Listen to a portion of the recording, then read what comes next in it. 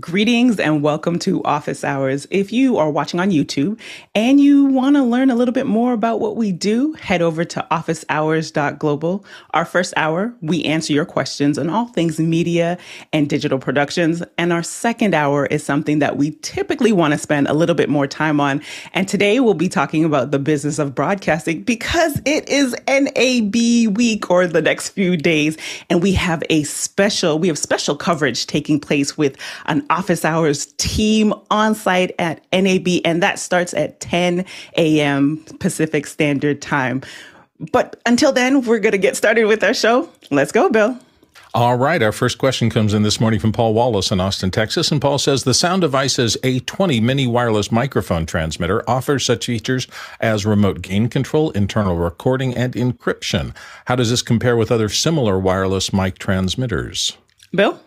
We've been talking about Sound Devices for a long time. Premium company with premium products. I expect everything they offer there has been beautifully tested and should work great.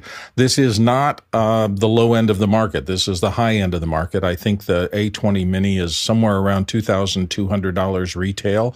So if you're at the point where you need your remote sound to be pristine and incredibly dependable so that there's just very little chance of failure, I think everybody knows that that's kind of synonymous with Sound Devices products. So I'm looking forward to hearing about its actual field performance, but I think it's going to be stellar. Next question. Next question comes from Jeff Francis in Columbia, South Carolina. Is there a way to completely disable full screen mode on a Mac OS? Jason? You know, I tried. You used to be able to do this with Better Touch Tool, but no, not anymore. Next question. Next question comes to us from Jacob Goodnight in Indianapolis, Indiana. Netflix, easy for me to say, had their second live event last night, the Love is Blind finale. After being delayed over an hour, they canceled the live stream altogether, pivoting to video on demand. What could have caused this stream failure on such a large scale? Go ahead, Jason. I mean, any part of the chain, right? It could have been as simple as a CDN issue, or they could have just, underslung their mark, or they could have had encoder issues. I mean, just about anything we've talked about for the last 3 years could have gotten in the way. It's hard to tell. Grant? Yeah, it's interesting. The first live stream they did was the Chris Rock comedy special, and by all accounts I think it worked perfectly fine, and they would have had millions of people watching and they had no problems. So I wonder if there might have been something less technical as an issue. They could have production issues. They could have had something that was happening before it even got to a technical issue. And so, because I think otherwise we would have heard a lot more of complaints about that it started and then stopped, but it was just that it was delayed. Something else was going on there that wasn't quite right. So who knows, when you're dealing with celebrities, there could have been someone that was causing a problem. That's a great perspective, because I know that my timeline was going bananas with the audience, really friends that are watching and waiting for the grand finale. So you bringing that into play might be very possible. Sky? Well, on Broadway, you do have stand-ins because of that exact issue. The show must go on, and so there very likely could be a human element in this, that they were not able to do the performance. I was recognizing that Netflix is based on video on demand, but the audience and the way we consume things, they were early days recognizing that sports was a grab your attention now for a live event, so that they're experimenting into that market. This is not helping their trust level with their consumers. Good call. Courtney? Yeah, I think Sky may have gotten it right there, that they're used to, their subscriber base is video on demand, so that they're not used to having to serve up millions of connections simultaneously at the same moment in real time. And so a live show means across all time zones, everybody's going to be bombing that distribution point at the same time. So, and couple that with somebody who tries to do a DDoS attack on that particular node at the same time, one of their competitors could have, I'm not saying, but anything's possible when they announce something that far ahead and they're not prepared for that level of contact at the same time. It's kind of like when Apple did their first streams of the their digital conference for the first time, and it just got so bogged down. They tried to stream it in QuickTime, and it was not good. Go ahead, John. Live is hard, and there's tons of variables to consider. And note that 90% of your audience is going to watch on demand anyway over live, just like office hours. 90% of our audience watches on demand on YouTube. I do definitely like the live is hard and the on-demand part, but specifically with this audience being, for the most part, from what I've seen, as women, and the conversations around these kind of shows that take place on social media platforms like Twitter, they are very much a live, this was the finale kind of moment. So I'm just adding that to the pot as well, that, as Courtney said, like all of those connections at all at, one time. It's very possible, but we'll see if any news comes out in the next couple of days. Next question. Next one comes to us from Tlaloc Lopez Waterman in Atlanta, Georgia. And Tlaloc says, what does the panel think of Blackmagic's addition of SMPTE 2110 to some of its gear? Sky? Well, SMPTE is not a specific brand. It is not beholding to a specific Panasonic or Sony or Canon. And so consequently, to have Blackmagic join in a community of technologists to come up with a new standard for the new technologies, I think it's brilliant. And earlier, Bill's already pointing out the quality level of pieces of equipment, the premium is what people are expecting. And so consequently, to have a tool that we've all been using and opening up their standards to what Arri and all of the other manufacturers are doing, I think is a great idea. Courtney? Yeah, by starting with their DeckLink cards, which is what they did for 2110, they have two or three 2110s, one optical, one Ethernet set. For DeckLinks, that you can have 2 or 4 inputs and outputs simultaneously is a good way to dip their toe in. And then next, I think they will add it to their switchers eventually. But once they get the DeckLink cards are good to just jump into that network IP-based video domain and to get their signals in and out off that network with those plug-in cards that'll plug into any PC is a great way to start. Go ahead, John. I think it's fantastic. We've been waiting a long time. The foreshadowing's been there because Blackmagic has been sponsoring SMPTE events for the last 2 years. So we knew it was coming, and I look forward to it. And Grant? I thought it was interesting the way it was announced. Grant really just was like, okay, here it is. And there was no introduction to it. There was no big fanfare around we're moving into a whole new area. It was just like, okay, here it is and enjoy. I likewise think that DeckLink, doing DeckLink cards means that it enters into an existing ecosystem, particularly for graphic systems. There's a whole bunch of systems that you'll just instantly be able to put a card in, and now all your graphics overlay will be in 2110. And then having the camera converter. I think it was interesting that they didn't do 4K and that they're really just talking about 3 times 1080 over one 10 gig line, which is interesting to me. That says that they couldn't make 4K work and they can only do 3/4 of it at this point, and so that'll come. I think it also means that NDI is dead for Blackmagic gear, at least. They've chosen their team with 2110, and so I think that's going to make a big shift in the industry as we see that going forward. So I'm quite excited about it. Oliver? Yeah, so of course I'm very excited because our product Mimolive will get benefits like adding 2110 without any effort through the DeckLink cards, which is great. I'm not a big fan of 2110 though, and I don't think it's replacing NDI, or I think both have their uses. The reason why they only do 3 channels over 10 gigabit is that they need 3 gigabits per channel, and 2110 is basically SDI over IP, and it makes it very, very difficult to set up networks with that amount of bandwidth you need per channel, and manage that, and making large networks with lots of cameras and lots of devices. Because for 10 devices, you basically need an HD. You need 300 gigabits in the network at bandwidth, and if you go 4K, that's 12 gigabits per channel. So it's not even possible to do 4K through a 10G network connection.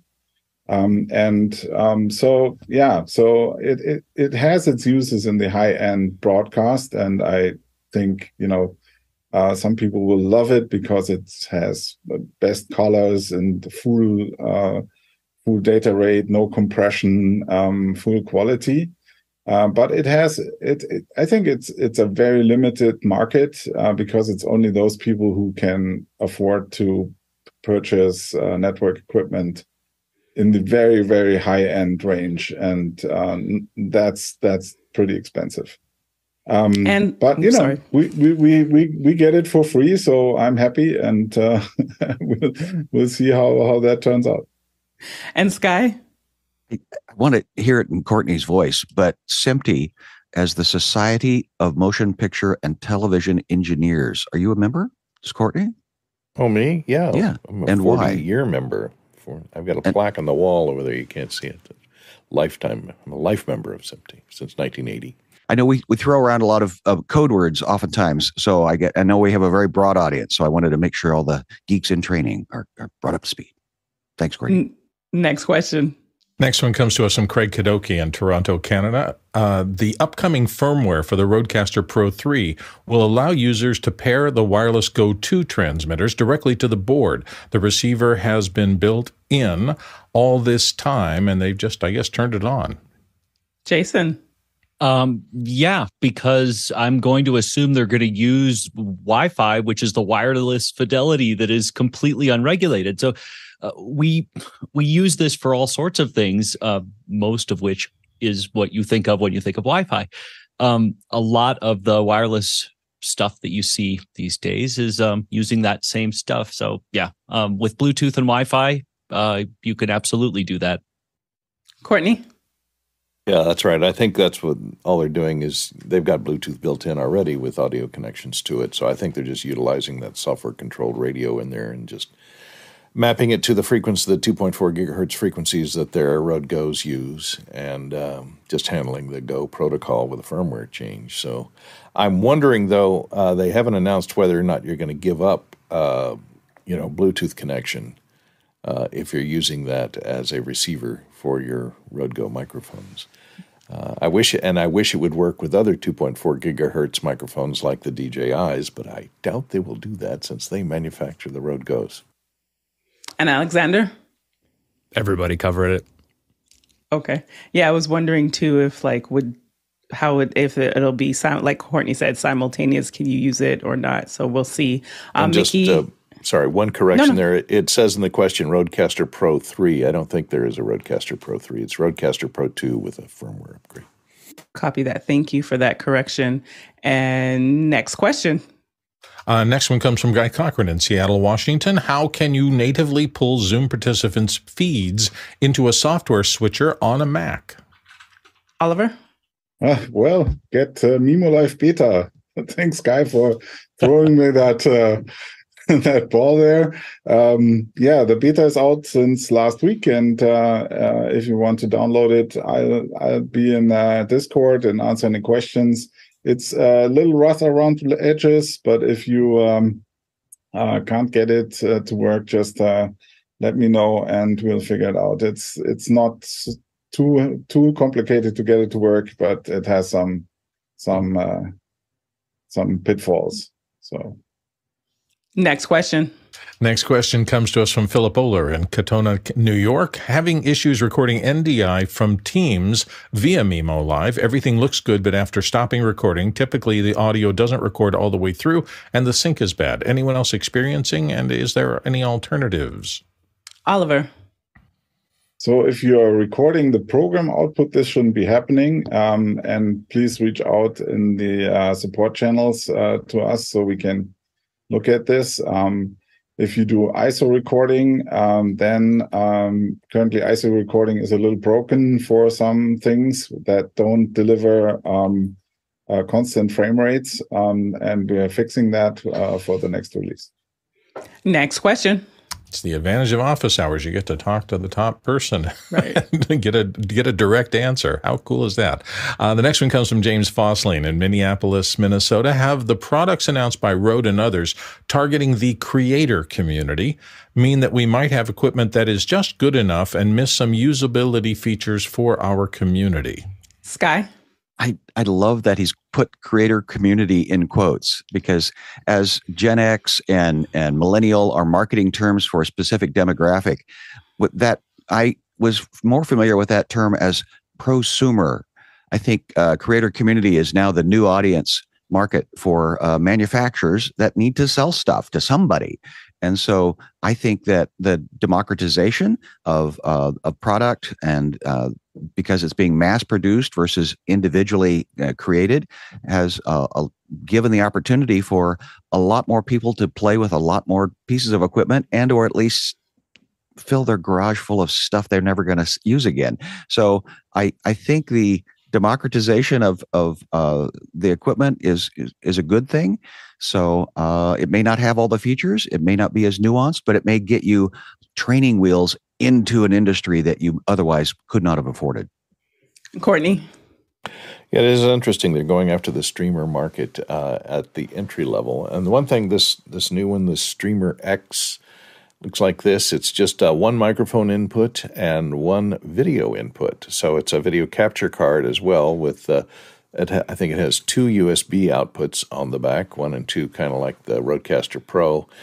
And it has 2 sets of headphones and a video HDMI feed-through, which then turns into a webcam that goes down the USB ports. I think this is around $300. You have to go back and look at the prices on it again.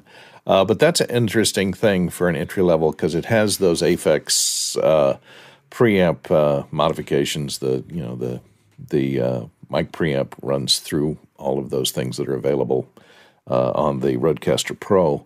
And I'm not sure how the video does. I guess it just shows up as a webcam, and I guess it supports 1080p in and out. But that's interesting. And I think those 4 pads on the front there can play back little, your shots and things like that if you need to. It'd be a good portable thing for people who have to operate out of a hotel room or something on the fly or on the road. And Bill? James, to your question, yes, and I think it's probably not a bug, it's a feature. I just remember my history. I couldn't play with big cameras when I was starting up, so I had to start on camcorders. And in those days, camcorders were way lower quality than anything professional. I'd come out of the audio side of things, radio specifically, and I was just investigating video. And even the things I did on camcorders, and it sparked my imagination and it sparked my excitement about it. And then eventually I moved up to larger shoulder mount cameras, and from there into digital video. And I probably wouldn't be sitting here today doing what I'm doing today if it hadn't been for those small entry-level gear things that I could play with without much investment and continue to hone my interest as well as my chops. So I'm all for the low end, and for young people or older people who don't have a big budget, getting something they can start practicing the craft. You can change the equipment pretty easy. You can't gain the experience pretty easy. Giving a Steinway piano to somebody who doesn't know how to play the piano does you almost no good. So I think it's the same thing with equipment. Go ahead, Oliver. Well, I think it's always sort of the same story. Is the pro market comes down and the consumer market comes up, and it's as prices fall, it's always the same thing. And I remember 10 years ago when we showed Mimolive for the first time at the NAB, we had a lot of broadcasters come by and look at it, and they were like, yeah, you can have that for that amount of money. And they were looking for things that made it cheaper to produce. And they eventually figured out that, prosumer equipment doesn't give you pro quality. And so they had to go back for a couple of years to their high-end switchers, but now we are catching up in terms of quality, and you can now have an amazing playout engine, an amazing switcher for about $5K sitting on your desktop, and the quality is quite good. So, yeah. And just a reminder to our producers to go ahead and submit your questions, and most importantly, to vote them up, because the show is driven by you, and those questions that we see with a lot of the votes up, that those will get the most attention by the panel. So go ahead and get your questions in early. Go ahead, Grant. I think this is a great question, because it really gets to the heart of the complexity of some of the things that we do, and that there are companies that are making it easier and easier. And so does this mean that for some of us that work in this industry and we make money from knowing these technical things to be able to get these difficult equipment and make it all work, I don't think it's a problem. I think that what Rode is doing, particularly with things like the streamer and the podcaster, the Rodecaster, is that they're making it easier for people to have a better sound and better image in everyday calls that they're doing. I think that's really good. Now, the thing is, if you're wanting to do a band or something, I think about this from time to time. I think I've got an X32 that's connected to this setup, and I'm using one channel in, and it's, it could easily be done with any number of other interfaces. But but I've got all this extra stuff there that I can do a whole bunch of in and out and connect a bunch of calls together, or I could do a whole band or the things like that. And these simple entry-level devices are never going to do that. And the last thing I'd say is just around the craft, the art of what we do. Nothing will change that. You can use all sorts of different equipment, but what we bring is craft and show craft, and the way that we actually execute our events. We can do that with very cheap equipment, and we can do it with a very expensive equipment. But ultimately, you won't be able to replace what people bring with their artistic flair. And Alexander? Yeah, Grant brought up a bunch of really great points. I think it's really been fascinating. I've been watching this space very, very closely as someone who makes podcasts and has been doing that for a while. When Rode first released the Rodecaster, that really pushed the whole industry to sort of pay attention to that content creator space. And the first Rodecaster console had some shortcomings, but it was a great concept.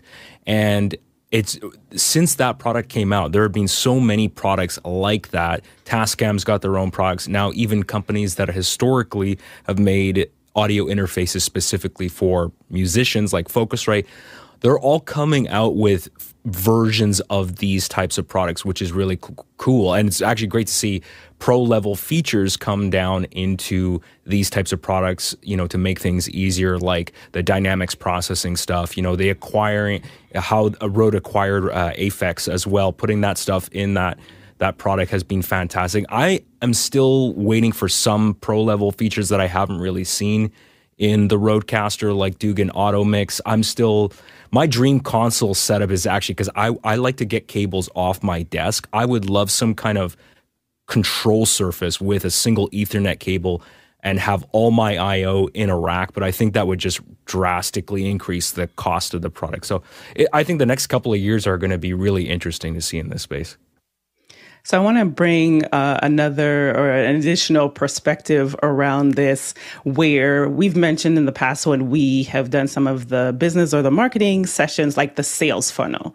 And if we look at the fact that right now, a lot of these companies right here, this is where the high end the high-end users are, the top of the line Rode products or whatnot. And they're seeing that there's this large audience of people that are trying to get accustomed to using certain gear and equipment, and whether it be price point or complexity, because the question does ask about like the usability aspect, whether it be those two things down here at the funnel, that's going to be a barrier to entry for them. So as a business decision, what can we create that we can get more of those people at the top of the funnel who ultimately, like Grant said, and many of you have said, that it's the craft, and the better you get at your craft, well, those people are actually going to eventually come down to the funnel and be the ones that, if you see this with YouTubers, if we, you see this with YouTubers where they started with this type of camera, but then they realized the limitations of it and then went up to, the bigger, the next one, the next level. So just another perspective that I don't know if it's necessarily that they're making the product intentionally cheaper. Like there's the business decision between, well, what features does this product need in order to like solve this specific problem for that creator, and then, build from there. So just some other additional context, the way I look at the way that they're trying to get to the creator community, which has a lower end and a very high end as well. Go ahead, Roscoe. And where is that creator community? I think the amazing thing, these tools go out to streamers, go out to gamers who the StreamX, I guess it can do 60 frames at 2K or 30 frames at 4K. And the gamers will take those 60 frames, develop things, do different things than the broadcasters would with them, and we'll all learn from it. They will do an amazing show, or they'll do an amazing effect, or they'll tell as Sky would always say, a great story. And at the end of the day, if you tell a great story with any of these tools, there will be an audience. And Oliver? Yeah, so just coming back to what Alexander said. So we have what is happening here? Oh, this is not good. Back here. We already have this mobile wireless controller thing. So it's so that's what's coming. Next question. Next one comes to us from Morgan Price in Victoria, British Columbia. Rode just announced a few things. Do the panelists think the PodMic USB might be a good option? Sounds like a good preamp and USB-C plus some built-in processing like the NT1. Go ahead, Courtney. Yeah, this is a dynamic mic. I think they're going after the MV7, the Shure MV7, because it has XLR and USB output on it. It's a dynamic capsule, unlike their NT1, which is a cardioid. I haven't seen the price point that they are putting this at. I think the Shure is about $300. So maybe they're going to aim at that market, and I think they're trying to steal some of that market from Shure for a good dynamic mic with local feedback, headphone feedback with zero latency feedback and a little volume control on the bottom. So that comes in handy, and you can use it either USB or XLR. And I didn't read what the gain structure is on it. If you're taking an XLR out into a, sound devices or something would be fine. But I'm not sure if how much gain is required if you're running it into an analog mixer. And Alexander? Well, I will always say microphones are entirely subjective, and what I like and what I think sounds good on my voice might be something completely different for you. So you got to just try the mic. I think one thing that surprised me about this announcement is that this new USB version of that microphone is going to be able to, you can actually plug it into the Rodecaster 2 and actually have an additional microphone. So in theory, you could actually have you could max it out, 4 XLR mic inputs, have a Rode PodMic going into your USB port of your Rodecaster, and you can have 5 microphones. I think that's actually pretty innovative. Next question. Next one comes to us from John Foltz in Sevings Grove, Pennsylvania. Can we talk about ad blockers? Is there a reliable and safe ad blocker available? Alexander? I can only speak to the Mac platform. So as far as ad blockers, I've had really good success with OneBlocker. And there was another one that I tried, the John Gruber recommend it, and it's called Magic Lasso. They're both subscription services, so you do have to pay a yearly fee to use them, but they both work well. They both block ads and they block scripts and tracking. Safari by default right now, I think it's probably only a matter of time on the Mac platform, but Safari actually has built-in tracker blocking, so that's actually pretty good. It's better than nothing, so that's what I use. Roscoe? I use Ghostery. I've used Ghostery for a long time. It's free. I use the free version or whatever. I don't know if it does me any good, to be honest. I do know that a lot of sites come up and say, hey, get this thing out of here. I won't let you through. But if I do that, then I go over to Safari and use it and get them not to track me. So between Safari and Ghostery, I'm pretty happy. And Sky? I specifically often will live inside of the Chrome experience, and I use ad block. And again, to what has been said, does it help me? Well, it hasn't hurt me yet. How's that? And go ahead, Courtney.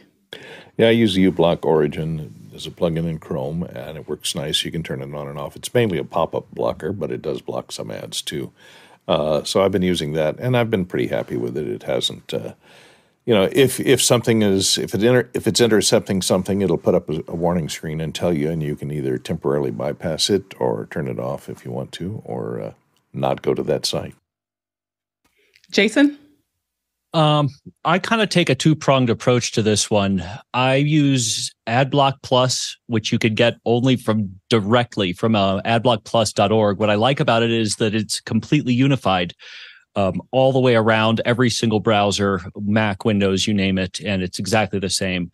You do have to pay for it, but I'm sorry, but if you don't, then you're the product. So it's probably best that you do. I use a combination of that and then the EFF's Privacy Badger. And you might think, well, okay, why are you messing around with cookies if there's ads? Well, I'll tell you why. Because I want to mess with and disrupt any attempt at targeting. And to me, it's a 1-2. The two go naturally together. Grant?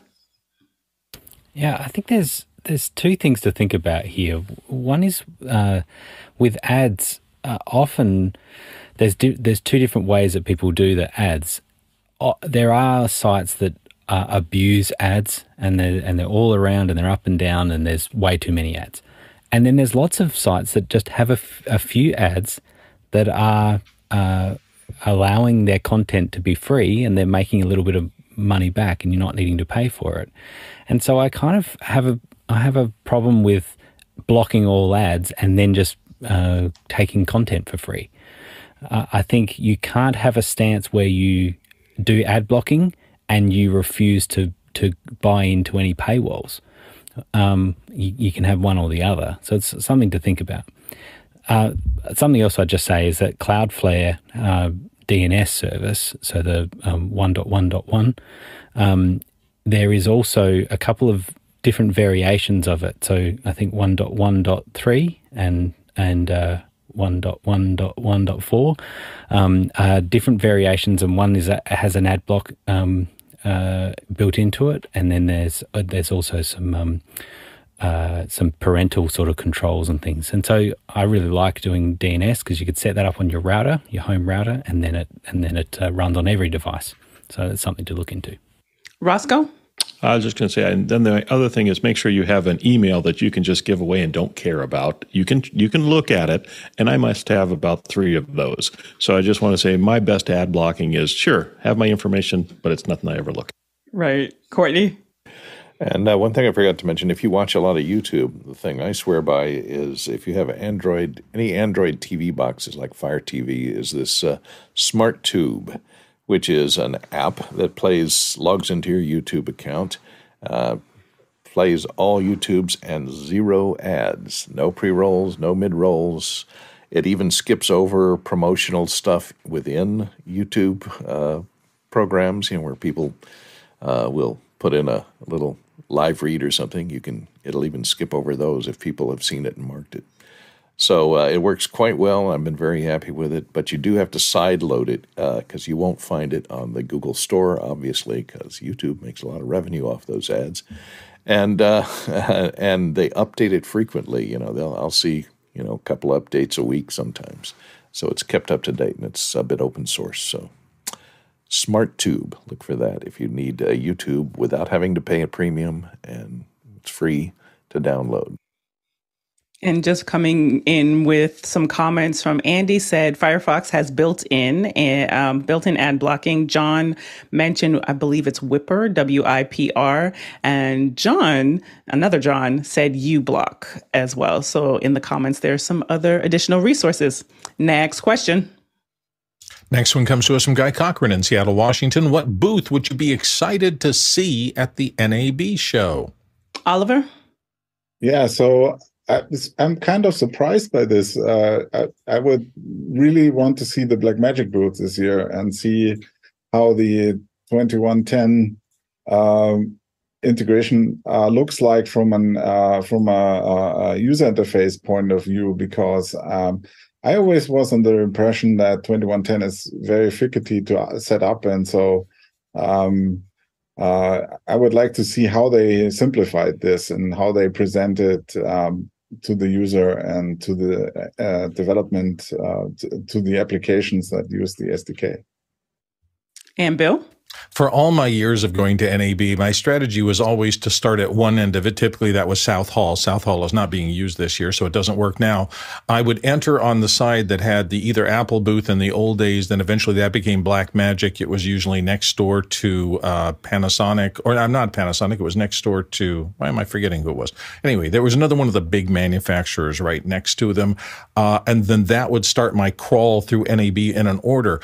I got to tell you, though, the thing that I was most excited to see every year was that small booth. And we've been talking a little bit in the back end about our coverage of trying to do the same thing. The big booths really attract your attention. And I always made sure that like second or third on my list was Sony, because they had so many different products in so many different areas, and they were doing a lot of innovation.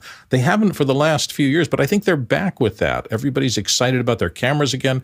They seem to be really making a push for what's kind of current in innovation in cameras and things like that. But those little booths that you just stumble upon going, oh my gosh, this solves a problem for me. That was the magic of being able to just crawl the floor of NAB. So I'm hoping we don't give short shrift to either the big stuff or the little stuff as best we can. That's a really good point there, Sky. Oh, Bill, you and I are of the same mind. And obviously meeting friends along the way in the halls. And I would start at the Avid booth, being a post-production guy. So do I want to see Avid nowadays? I think I should, out of loyalty of my history. But I think you're right. Sony as a gold standard, and also Bill used the word innovation. So what are the big production companies doing? But also I love those little nuance booths in the back, because they're people just starting out and they're putting all their money into this thing and they're trying to get attention. So I still remember seeing the balsa wood red concept camera. So you never know where the pivot's going to happen. Roscoe? And you remember how small that tent was that year, Sky? And now they're a huge operation. It was Jim Gennardi stealing from his sunglasses company. Yeah, exactly. You hear about a feature, so like Blackmagic DaVinci Resolve 18.5 announce remote monitoring. And the thing is, you hear about a feature, but you don't know how it's going to be implemented. So NAB's flipped the classroom a little bit by doing these announcements in advance. Then we can go seek and say, how is this actually implemented? As a teacher, it was great to have students in a lab where if they had an issue, I could just go, we could go talk about it, see what they're doing exactly. When they would, the DaVinci Resolve is free, so students would load it, take it home on a PC or a Mac, edit at home. Now they'd have a problem. It was difficult to, phones or over, and there's all kinds of issues looking at a screen remotely of a student, that kind of stuff. So it's a feature like that I would go seek out, and that's what I'd be excited to see. How exactly is this implemented, and will it make my job easier? And again, some comments. Adam said Zixi would be a fun one. Ike said sound devices to win their giveaway of a cute limited silver MixPre 3. And he's asking for someone to put the QR code in Discord. Next question. Next question from Andy Kokendorfer at Vieira, Florida. Road capture for iOS in dual camera mode with 2 wireless mics seems like the ideal way to capture on-the-spot interviews. Thoughts? Courtney? Well, it looked interesting. So it lets you turn on and capture your on-phone camera, the rear-facing camera, or the front-facing camera and the rear-facing camera at the same time with the picture-in-picture, and it lets you plug one of the Rode Go microphones, or the new single-channel Rode ME, or whatever it's called, the single-channel wireless microphone in, so that you can have a remote person wirelessly coming in, and then it turns on the microphone on the phone itself so that you can hear both people and a little insert of yourself in the video, so you can do picture-in-picture. So it'd be good for doing wireless interviews. My only criticism of it is, why don't they make it cross-platform? They're ignoring 70% of the mobile market out there by making it iOS only. And Alexander? I think the dual camera thing is really cool. It's far from ideal for me. I just find that I see a lot of these street interviews, and I see people using these Rode wireless products with the built-in omnidirectional microphone. That just doesn't work in a lot of outdoor environments. It just picks up way too much noise. For me, I still like using directional dynamic microphones for interviews, so that's the way I would like to do it. I don't know if that's something that they're thinking about, but if Rode came out with a handheld transmitter, I think that would be really cool. But as far as the dual camera stuff, I think that looks really cool. Roscoe?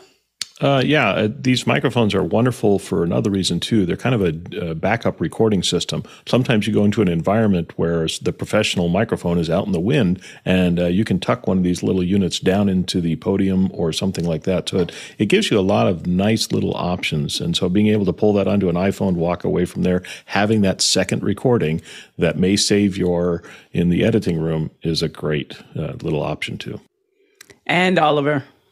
Yeah, answering Courtney's question about why don't they do it more cross-platform. As a expert on iOS development, I can tell you that that kind of app is very difficult to develop, and there's so much that's very specific to the iOS environment and the iPhone that doesn't translate to Android. So it's basically a completely separate development effort for Android. So it's their business decision probably just to invest into the iOS platform. And for our producers, thank you so much for your questions. And be sure to go ahead and submit your questions for our second hour as we begin to make that transition soon. Next question.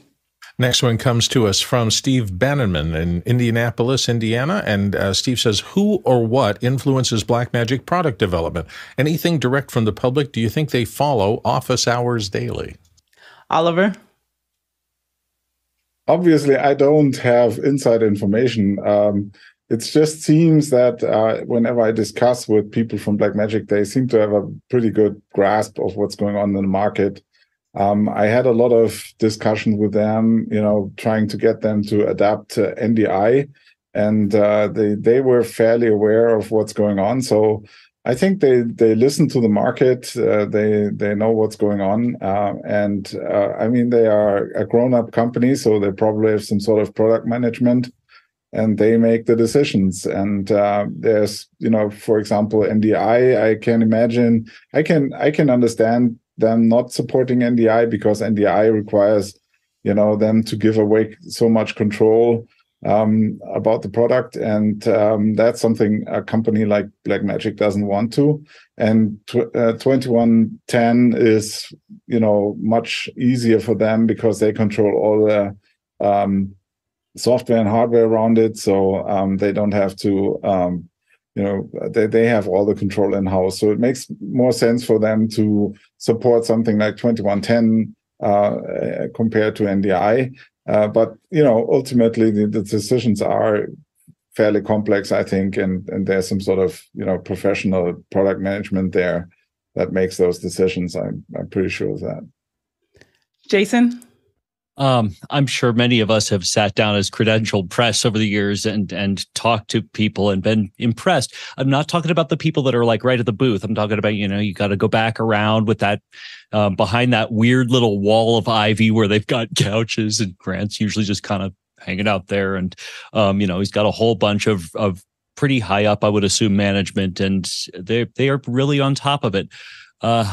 Alex has said repeatedly that Grant is kind of this kind of wild genius of not caring what he messes with. And I think that's fair. I think he's really, really good at figuring out what's necessary because he's dealt with it he dealt with it for the first half of his career. So yeah, I'll leave the rest to Courtney. Courtney? Yeah, I've been surprised when I attended NAB and go to the booth. You'll usually find, if you ask, you just go up to one of the demo people for a certain product that you have or use and ask a really complicated question. And they'll say, oh, well, John's around here somewhere. Let me grab him for you. And that'll be the product manager for that particular product. And you can give them all the feedback you want. Why doesn't it do this? And, it would really be great if it just did this. And they actually take input from their users. There's a good online user group too, forums, I think on their website, where a lot of people comment on, what's on the wish list for the next version, and they actually listen to that. And if it's financially feasible to put it in the product that's in that particular price range, a lot of times they will include it. So they've been really good about updating their products and adding features and really making a paradigm shift in the price for performance in that level of professional video gear. So I think they're quite a disruptor in that case. Alexander? Yeah, I think it's pretty evident based on the collective experience here that they do listen to customer feedback. It's obviously in their best interest as a business. Unlike Roland, when you email them feedback and feature suggestions and they send you back a canned response basically saying that they're not interested in anything you have to say. Not that I'm bitter about that. At all. Not at all. Roscoe? In a previous life, I used to be on the floor of NAB, and there are influencers. There are people who the booths know, pay attention to this person, and they come through. I think our beloved leader here is one of those. So just know that, there are people that they listen to sharply, and they have been very good at removing pain points and providing some innovative solutions here and there. And Bill? Just one more little note. I didn't think anybody knew who I was. I did nothing in the industry. I had a small little practice here, but I was pretty active on some bulletin boards and some creative communities. And I'll never forget the year I went to one of the Apple events and I was literally saying, hi, I'm Bill Davis. And people were saying, we know, we see you on the board all the time. You never know when the people who are paying attention from the company's side, what they're watching. These are professionals in the industry. So if you're involved in those conversations, no matter what the medium is, maybe you're blogging, vlogging, maybe you're just on Instagram all the time or whatever, the professionals at these companies pay attention to public voices.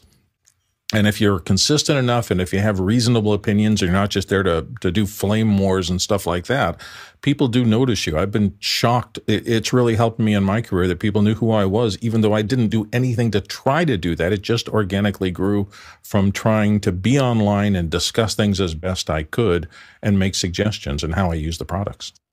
Next question. Next question comes from Chris Widener in Lafayette, Indiana. What do we think of the new OBS OT Tail NDI camera from NAB? Okay, so I think that there is a link here. I did not catch that one. If anyone got a chance to... The description in here says OBSBot Tail, a tracking camera, and it's got a link there. So it's if you search on OBSBot, OBSBOT, all one word, tail AI camera, then you can find out what they're talking about. Okay, so I'm taking a look at it here. So, okay, so it looks like it's, if I'm not mistaken, and Chris, please correct me if I'm wrong, it looks like it's an AI-enabled camera, which if that be the case with just some of that AI tracking, I'm highly going to look at this afterwards to see to see how that compares to seeing some of those things come in on the market. Alexander? Well, unless I'm looking at the wrong product, it looks like it has a pretty small sensor, which is a little disappointing. 1/2.3 is not like a half inch sensor. Yeah, and it looks like they're just also trying to get in early in the market and then, grow from there. So we'll see what this takes. And maybe some of the folks on the floor, I know Guy is watching. Absolutely. If they have any, if they're there to be able to get some more insights for us. Next question. Next one comes to us from Andy Kokendorfer in Viera, Florida. Does the team have any info on the new Rode Streamer X interface? And particularly, how much mic gain does it have and what's its price?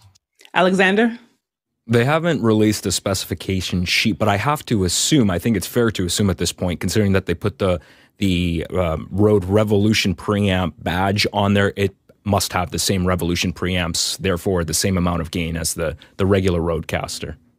Next question.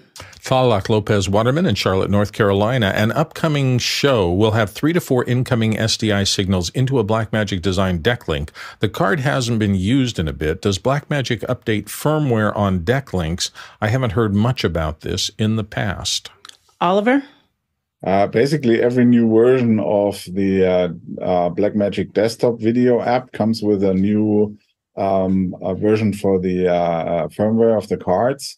So as long as you don't update the desktop app, it won't update the firmware. But if you download a new version of the desktop app, with which I would recommend in general, then it will update the cards when you launch the app the first time and make sure it has the most current firmware as well.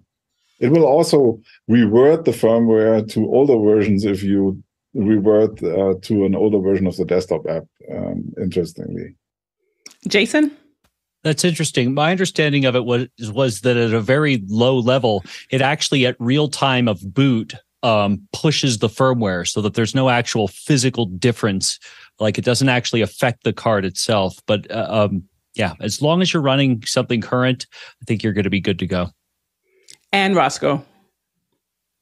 It looks like they're at 12.4.1, so I'd probably look at what version you might be at. And if you're somewhere down in the 10s, I'd definitely be updating. But that can create all kinds of issues, so be careful.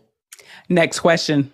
Next one comes from Douglas Carmichael. Many telecom companies are touting private 5G networks as a solution for large campuses and industrial sites. Could they be beneficial for our industry? Sky? Absolutely, in the sense that education is now, we are dependent upon our mobile devices, whether we're connecting with one another or other resources or broadcasting out to the world. This concept is I think originally got started at the different football stadiums, larger stadiums like that, and now it's starting to spread out as they're able to expand that reach. So I don't see, it's inevitable. So yes, thank you. Jason? Yes, but not yet. 5G has exactly one use when it is insanely high density, like a football stadium. And other than that, I read a whole bunch of stuff on Verizon's resources page. I'm not impressed. Oliver? Yeah, so as far as I know about the 5G technology, it's not made for pushing video up to upstream. It's more made for downloading stuff. And so I don't think it's a good solution for, doing wireless video in any circumstance.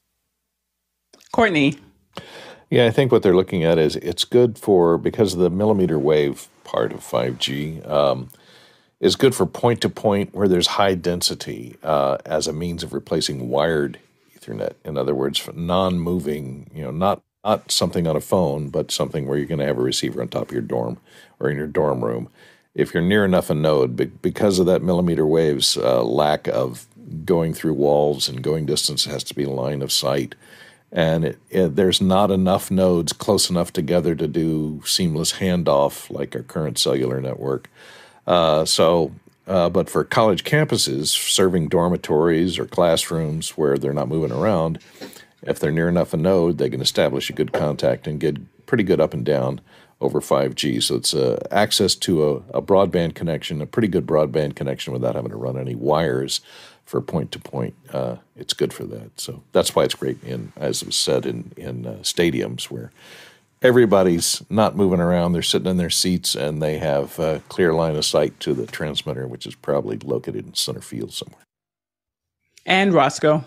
I'm the poster child for this because when you move out of the big city and out into the country, the only thing they give you is a T-Mobile 5G box. So right now I'm struggling with the upload speed. I'm probably coming in at a lower resolution than I normally would. And if I move around and I'm jiggling or, that kind of, anyways, hopefully I'm smooth. But there is a struggle to get the upload speeds. Download's great. Upload's a struggle. Next question. Next one comes to us from Paul Wallace in Austin, Texas. What are the innovations that Sonnet Technologies brings to the NAB show with its Thunderbolt expansion systems, eGPU solutions, and Pro Media readers? Oliver? I didn't find any details for new releases, but Sonnet fills a great void for the Mac market, where if you want to add PCI cards to your systems, you usually have to resort to one of their solutions to expand the system so you can plug in an PCIe card. In our case, we like to use the 19-inch rack mount solutions they have, and they have one with one PCI card, they have one with 3 PCI cards, and a lot of other things. eGPU-wise, I think right now eGPUs are done on the Mac. There's no support for eGPUs with the Apple Silicons yet, and I don't think there will ever be because of the special architecture of the processor that is not compatible with external graphics cards. What was the last one? Pro Media readers. I can't say anything about that because I don't use that. Next question. Next question comes to us from Patrick Shonis in Little Rock, Arkansas. We have a Ross Crossover 16 in our control room for our weekly TV broadcast. Would love to get control over it via BitFocus Companion, but I'm coming up empty-handed. Anyone have experience and ideas on how to get Companion to talk to a Ross crossover? Go ahead, Roscoe. Well, I'm not sure about the crossover specifically, but there is Ross Talk. I looked it up on BitFocus. I put the link in. There's a web location there, so you can go in there. You might want to get a little experience with somebody who's used to loading a Stream Deck or something from off of Companion or off of BitFocus website. That might be something that we can help you with around here. Jason? Yeah, I don't know Ross well enough to know whether or not the link I'm putting in chat may or may not work. Next question. Next one comes to us from Douglas Carmichael. Brandon Peltz mentioned that Blackmagic Design said 2110 support is probably coming to the switchers later. Do you think Blackmagic Design democratizing ST2110 will disrupt the industry? Courtney? I don't think it's going to disrupt the industry. I think it's going to play into the change that the industry is going through because, IP-based video is basically taking over all the networks, and they're probably have all settled on ST2110 as the primary protocol rather than NDI, which is still proprietary, I think, to NewTek. I don't know if they've opened it up completely or not. And Blackmagic being a big competitor to NewTek with their all of their switchers competing against the TriCaster, and the NewTek switchers for years. I don't think they're going to ever adopt NDI. So that's the way they're going. 2110. Oliver? I don't see it disrupting the industry because it's basically just a move for SDI from one sort of cable to another sort of cable. I'm not sure what the added benefits are in terms of flexibility, bandwidth, all that kind of stuff, like sending the signal remotely throughout the world and things like that on a cheap solution like an NDI. We'll have to see how that pans out. I think it's a great alternative to SDI, and we'll see how it does in the market. And Roscoe? Exactly what was said. Generally, standards are not disruptive. They're actually innovative, or they're actually allow for innovation because companies know this is what we can depend on. Next question. Next one comes from Douglas Carmichael. Can Mimo Live be used for HDR streaming? Oh, if only we had someone on the panel who understood Mimo Live deeply. I don't know who you're talking about.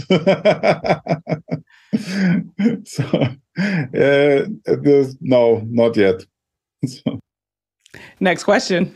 Next question from Dave. Oh, no, the next question isn't a question. The next question is our second hour, and we're pretty close to that time. We are, and I am sorry because I was getting ready for the second hour, and I was like, one more question to go. Do you want a minute? I can talk a little bit about it. Oh, no. Yeah, we could dive right into it. So, of course, thank you so much, producers, for all of your fantastic questions during the first hour. And now we're transitioning to have this conversation about the business of broadcast. And even in, just really thinking about this and preparing for this conversation, I would definitely say, just experience-wise, being on the newer side of it, where we have digital, a lot of the digital parts of things. But I did start in radio, and just really thinking about how broadcast, how the industry even started. So I was like thinking through, and panelists, definitely, when you're ready, to feel free to add in, because there's such a breadth of experience in this entire office hours community, and just in your experience as well. So definitely want to hear those elements, but just thinking through broadcast, and so I got the telestrator up. So, of course, the first part of it being the radio side. And if we really want to talk about it bigger as media, print, but we're sticking with broadcast. So just the radio side of things. And then you come into the epoch of where television came into play. And then if you want to say, like, after television, then really getting into like the digital side of things, and undergirding all of these, these verticals, if you want to say, are, the people, the producers, the camera crew, all of the people that make it work. Then there's the technology side of things, which is why we have NAB, organizations and events like NAB to really pull together so that people are upskilling their knowledge of gear, having opportunities for people to connect with each other. And like that event side of things, that's even a part that undergirds this as well. And actually, I probably should have put just like underneath all of these are the people, the technology, and then the revenue, the revenue side of things, and whether that be the programming and the content that comes out. So definitely we're not going to cover the entire conversation of just how broadcasting works. But I think it is important, as we're getting into the coverage from the office hours community, while we are very much tech focused, but there's a whole machine that makes this, that makes this work. And even this really thinking about, and I said this earlier, I said, Grant, I'm kind of excited that you're here too, to be able to even speak to, well, what was the evolution, or what does that look like, on your side of the world? And just to add one more, NAB is celebrating 100 years of innovation. So even just thinking about the innovation that not only on the technology side, but the business side that has come into play. Grant? Yeah, I was thinking about that as well. The NAB, National Association of Broadcasters, I can't remember how the acronym changed, but right back at the start, it was radio broadcasters, right? And so in 1923, what's interesting about that year is that was also the first year that the first radio station started in Australia, is 1923 in Sydney. And then it quickly expanded around the country, and there was, multiple radio stations.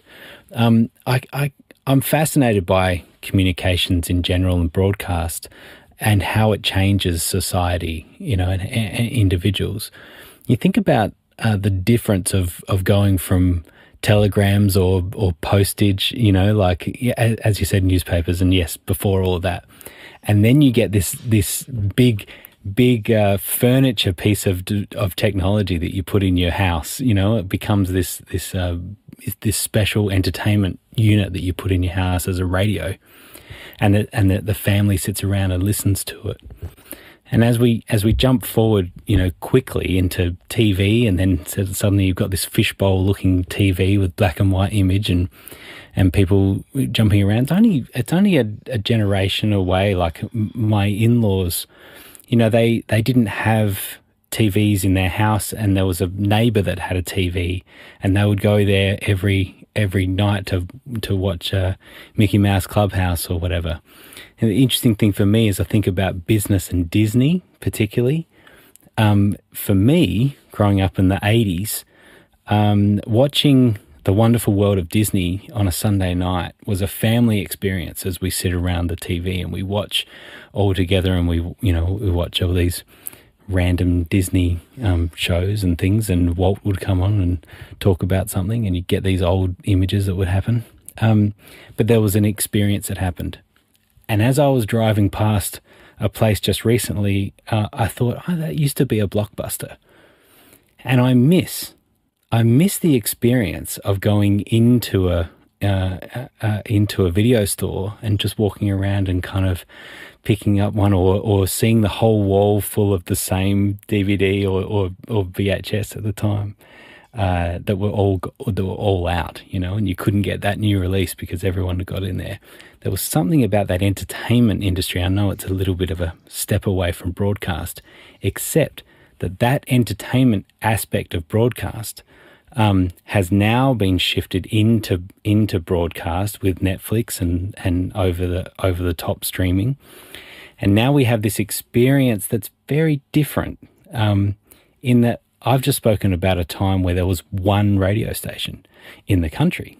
Everyone's listening to that same thing. They're hearing the same thing, and then slowly there's a couple of radio stations you've got to choose from.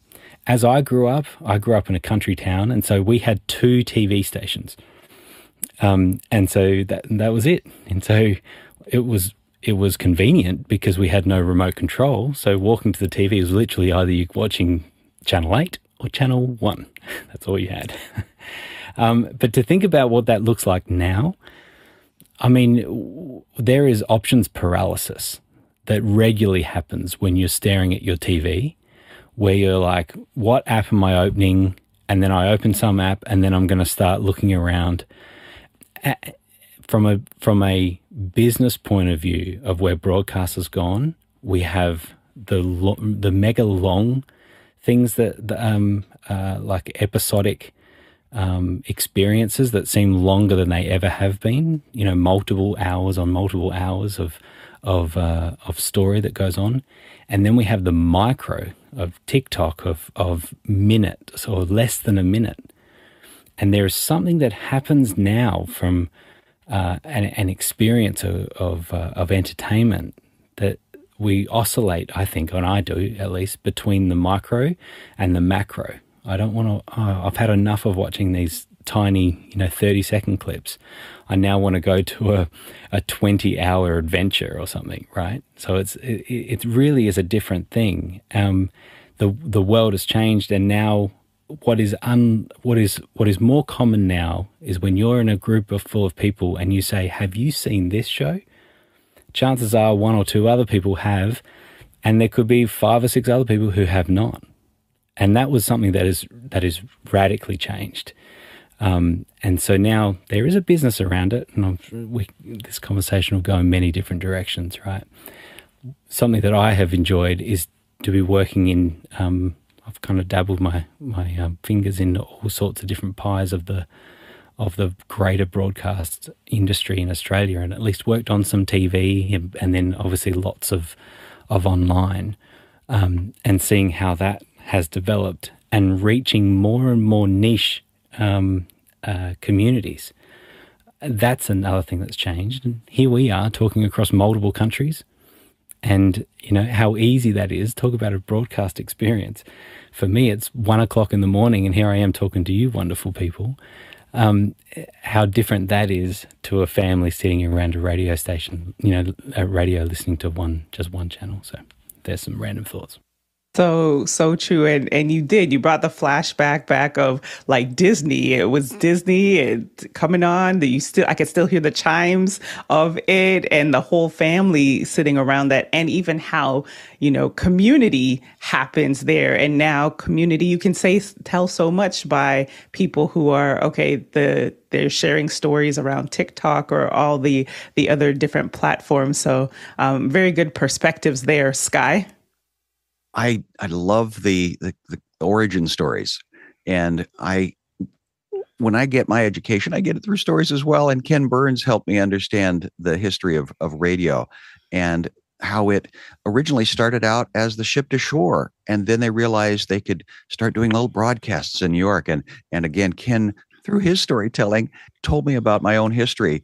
And so consequently, I did look up National Association of Broadcasters mission statement, or at least their tagline on their website, is an association and lobbying group representing the interests and commercial of and non-commercial over-the-air of radio, television, and broadcast of the United States. So why that's critical is because I started in the industry in Los Angeles, where content creation is the business of entertainment. And consequently, when I was told, oh yeah, we're just making sausages here, I was a little offended because I thought I was an artist.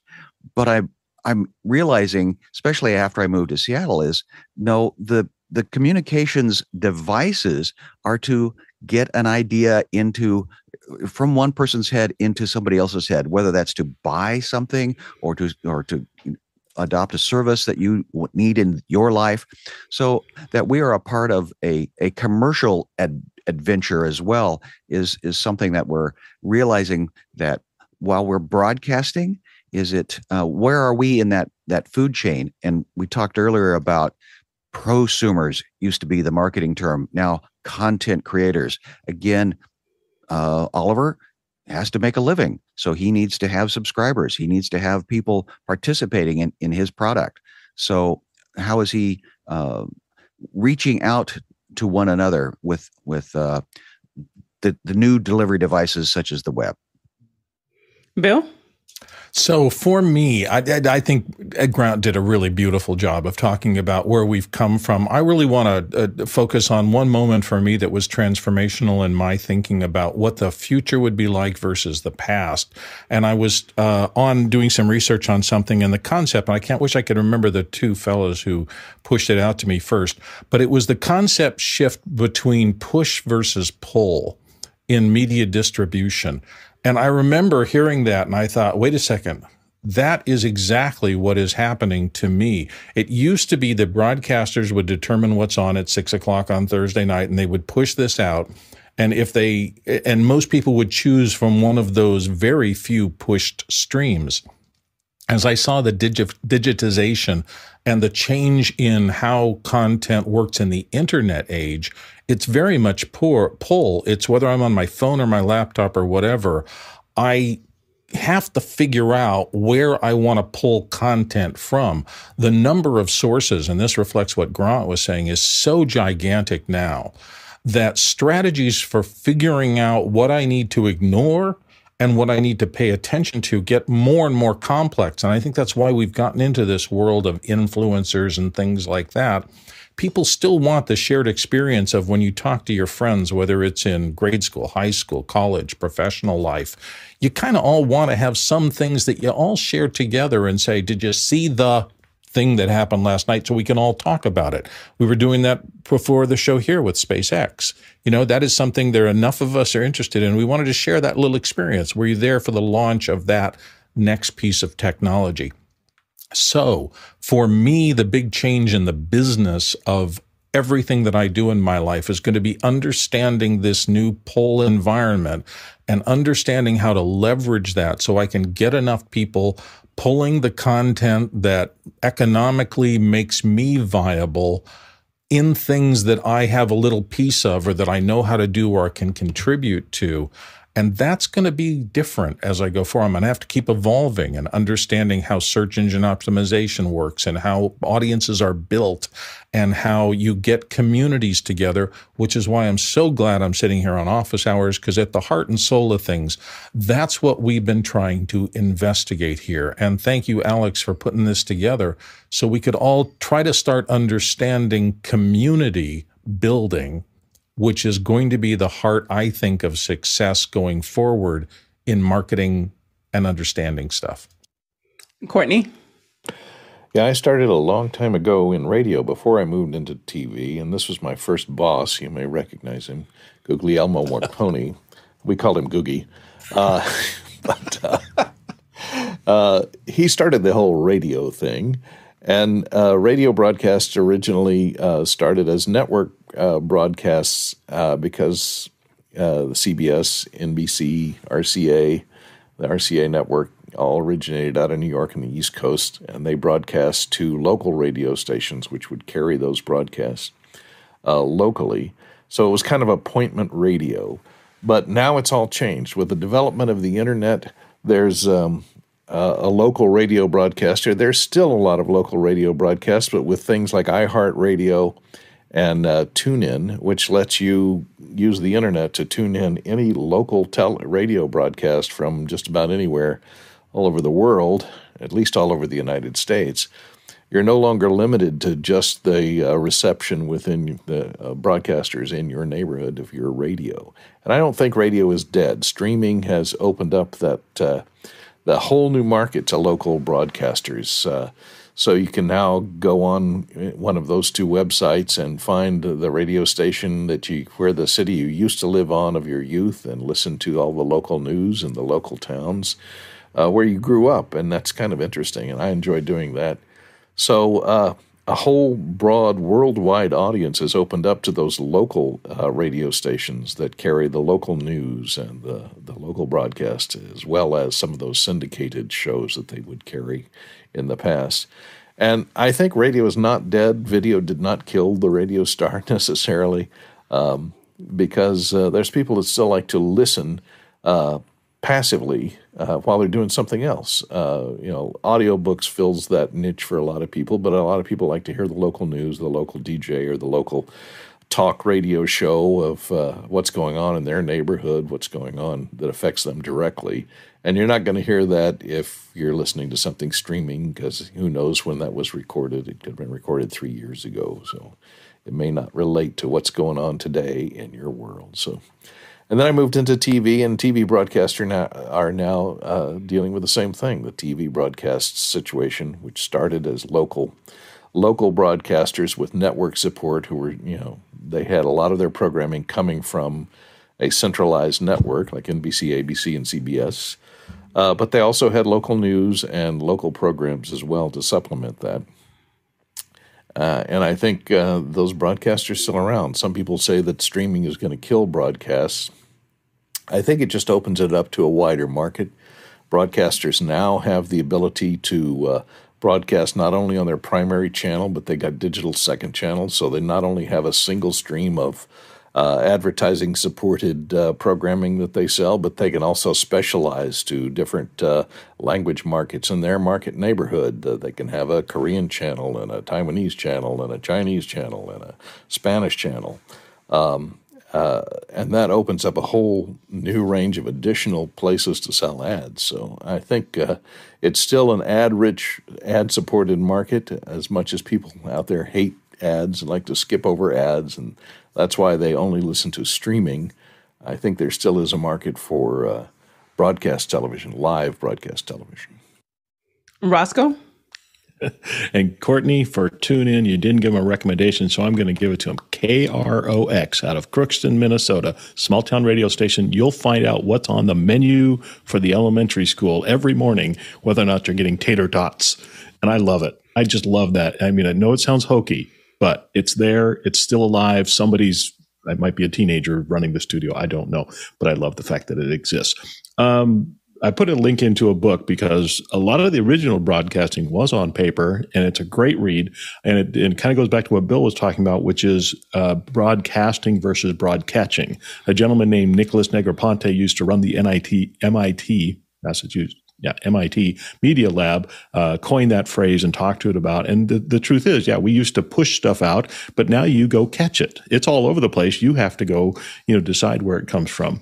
And then the other thing is, there was another great thought in there that he came up with. Wired and wireless. So everything used to be wireless. Television used to come over the air. Now it doesn't. A lot of the television is coming over a wired connection, although that's kind of changing now again with the streaming and the small devices that we carry around everywhere we go. But the wired has gone wireless, and the wireless technology has gone to wired. So I guess the point there being the wireless is telephones now, where telephones used to be wired into the home. So there's these quantum switches in the industry, and the broadcasters have had to try and keep up, and they're doing what they can. So the business is changing. It'll continue to change, and we're here watching it go. I'm going to stop there. Alexander?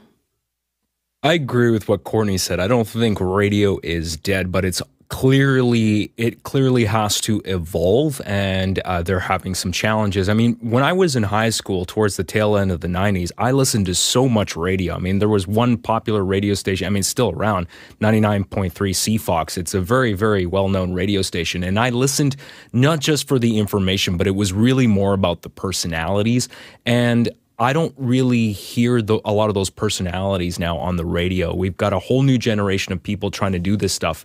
And largely, I just find it mostly irrelevant. I still have to commute every day to work, so I do listen to AM radio for traffic reports, but that's about it. And the other thing that I find, like I've completely transitioned to listening to podcasts. So I think podcasts have been hugely beneficial the technology has allowed the average person to be their own personality for better or for worse.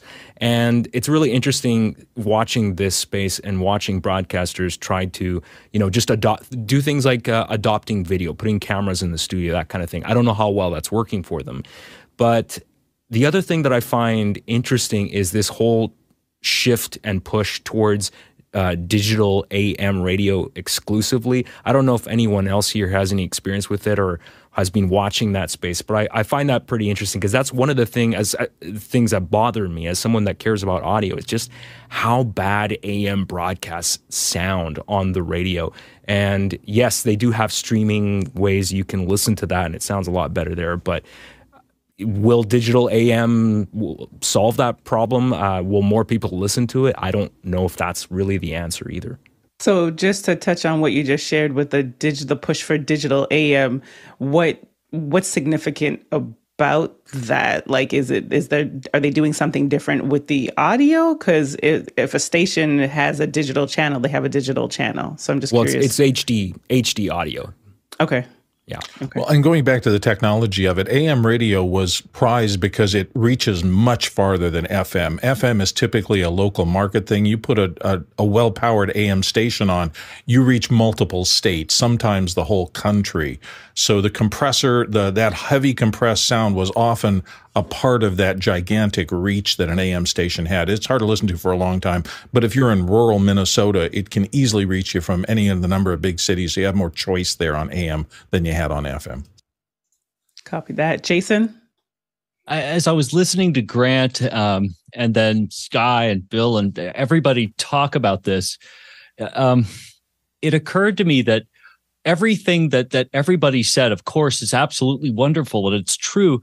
But also, and possibly more importantly, if you think about the business of broadcast, that piece of it is always going to be a team sport. That's the real difference, right? Broadcasting needs to be democratized. Excellent. Good. Great. Fine. Can I go, can I go live on my phone? Sure, I can. But the real true business of the thing will never be able to succeed as a one-man band because there are going to be people who are teams and that's production is a team sport. Well said, well said. And I wanted to pull in some of the comments because there's great insights coming in from the community. Just like you said, Jason, Adam mentioned that viewers, without the content, that it doesn't work. Ultimately, the business of the broadcast is having the content or the programming and the need for viewerships and then the ad sales. So just bringing that piece together. And then also, Mark said other small town radio, and he mentions WGMD 92.7. Rehoboth Beach, I believe, Denver, the talk of Del Mara. So I think that's what he was just sharing is like another local programming. And just looking back and I'm loving this conversation because we're seeing the breadth and the diversity in this space. And again, going back to that word of innovation and how that has impacted this space. Like I look at my growing up, or when I was a teenager, a lot of my friends were DJs. So my experience was first and foremost on radio. And going to the community radio station. Community stations were typically inside of the different universities and the colleges around.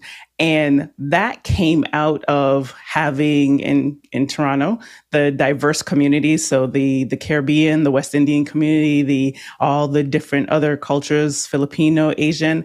And that while there are main channels or main radio stations, they weren't necessarily playing the programming that, quote unquote, the community and certain viewers, or again, going to radio, so that people wanted to hear. They weren't getting to Roscoe's point, the lunch menu in the local community, that news. So the need to innovate and be on those community radio stations to get access to cultural news and information, the music, and that business in the schools, that was a little bit different. So that was listener supported.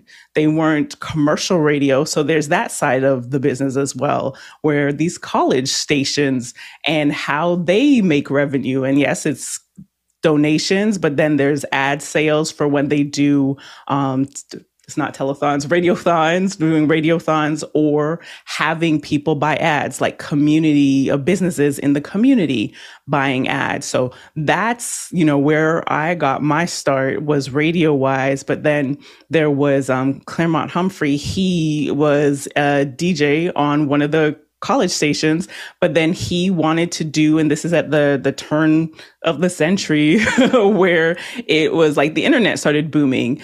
And I suggested to him, well, why don't you do something online so that he could have a greater reach? So now this is where the innovation side of it comes into, where we have this digital, and we launched like the first live streaming gospel network in Canada. And he's been on the air for like 20 plus years. So just that side of like, hopefully there'll be a question that comes up later on of like, well, what's next in the innovation and how will that impact the business side? Because ultimately, at the end of the day, broadcast, radio, television, it really has created a blueprint for even how digital, and the TikTokers saying it like that, but how they're doing things. Like they produce the content, they get an audience attraction, and either they pitch themselves to brands and or brands reach out to them. So just even that part of it hasn't changed as much. There's still a need for revenue and income coming in. So that was a lot. But just even, again, I wanted to share on that side and where we are right now, and how that the niching down of broadcast, if that makes sense, of localized, personalized content and programming. Sky.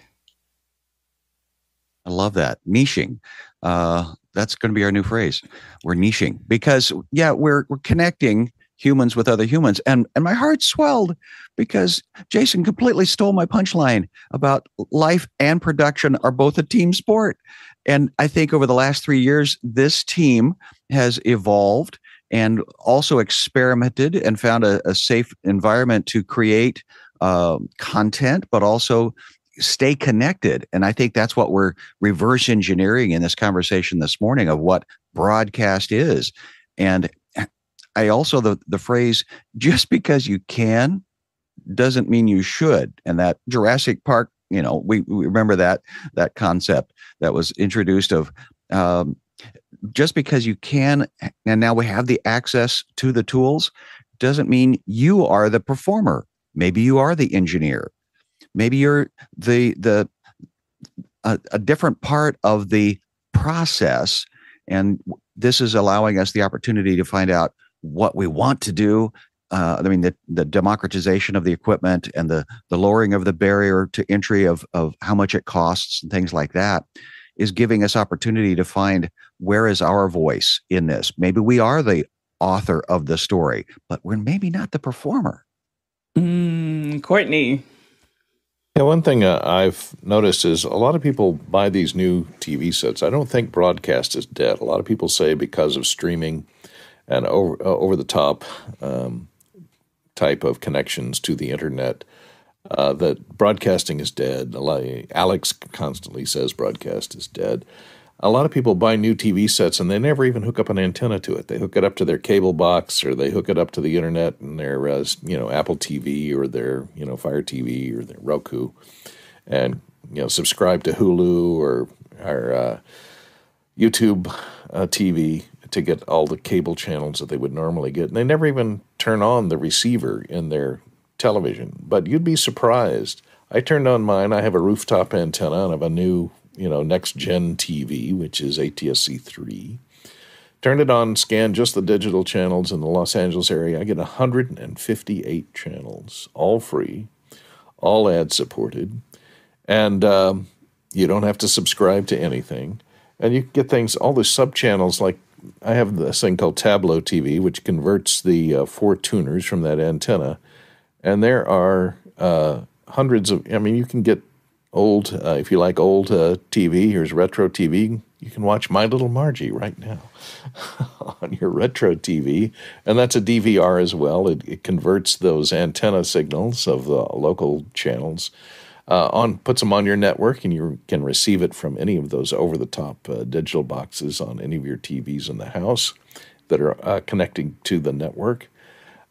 So that's a handy way to spread broadcast TV over the new media of IPTV, as well as do as a DVR. You plug a hard disk into it. It has 4 tuners in it and can schedule and record any of the shows that come in over broadcast anytime, every time. Really cheap. Go ahead, Bill. Always good to keep in mind, too, that the business model, and we're here on Monday talking about business often, was to assemble an audience through your program and then sell that audience to advertisers. That is what drove all of broadcast media and still does to this day. Even as it goes offline from the broadcast world, you're still trying to assemble an audience and then present that audience with information from advertisers or from direct sales. But the assembly of the audience is the big thing. And that often skews. I just always am mindful of the fact, and this is something that happened with radio. Radio was once very community oriented, and your local station knew what was happening, your local concerts and your local news and things like that. As radio diminished in popularity and people moved to TVs, movies, and then the internet, those radio stations tried to maintain the audience. And sometimes it's easier through more shocky kind of content. We heard about shock jocks trying to push the edge on morning radio. We had a lot of talk radio that was very kind of grievance oriented. And again, I think that's just to make people think, I must listen to this or I will miss something. And it tends to skew, I think, the kinds of discord. When it was all your local community, this is what's happening, there was a pretty broad range of voices out there. I saw those compacting and moving to the extremes, both political extremes and beyond, in the broadcast spectrum. And I just think it's good to be aware of the fact that when your whole job is assembling a big audience, the more edgy your content can be, the better chance you sometimes have in getting more people in there.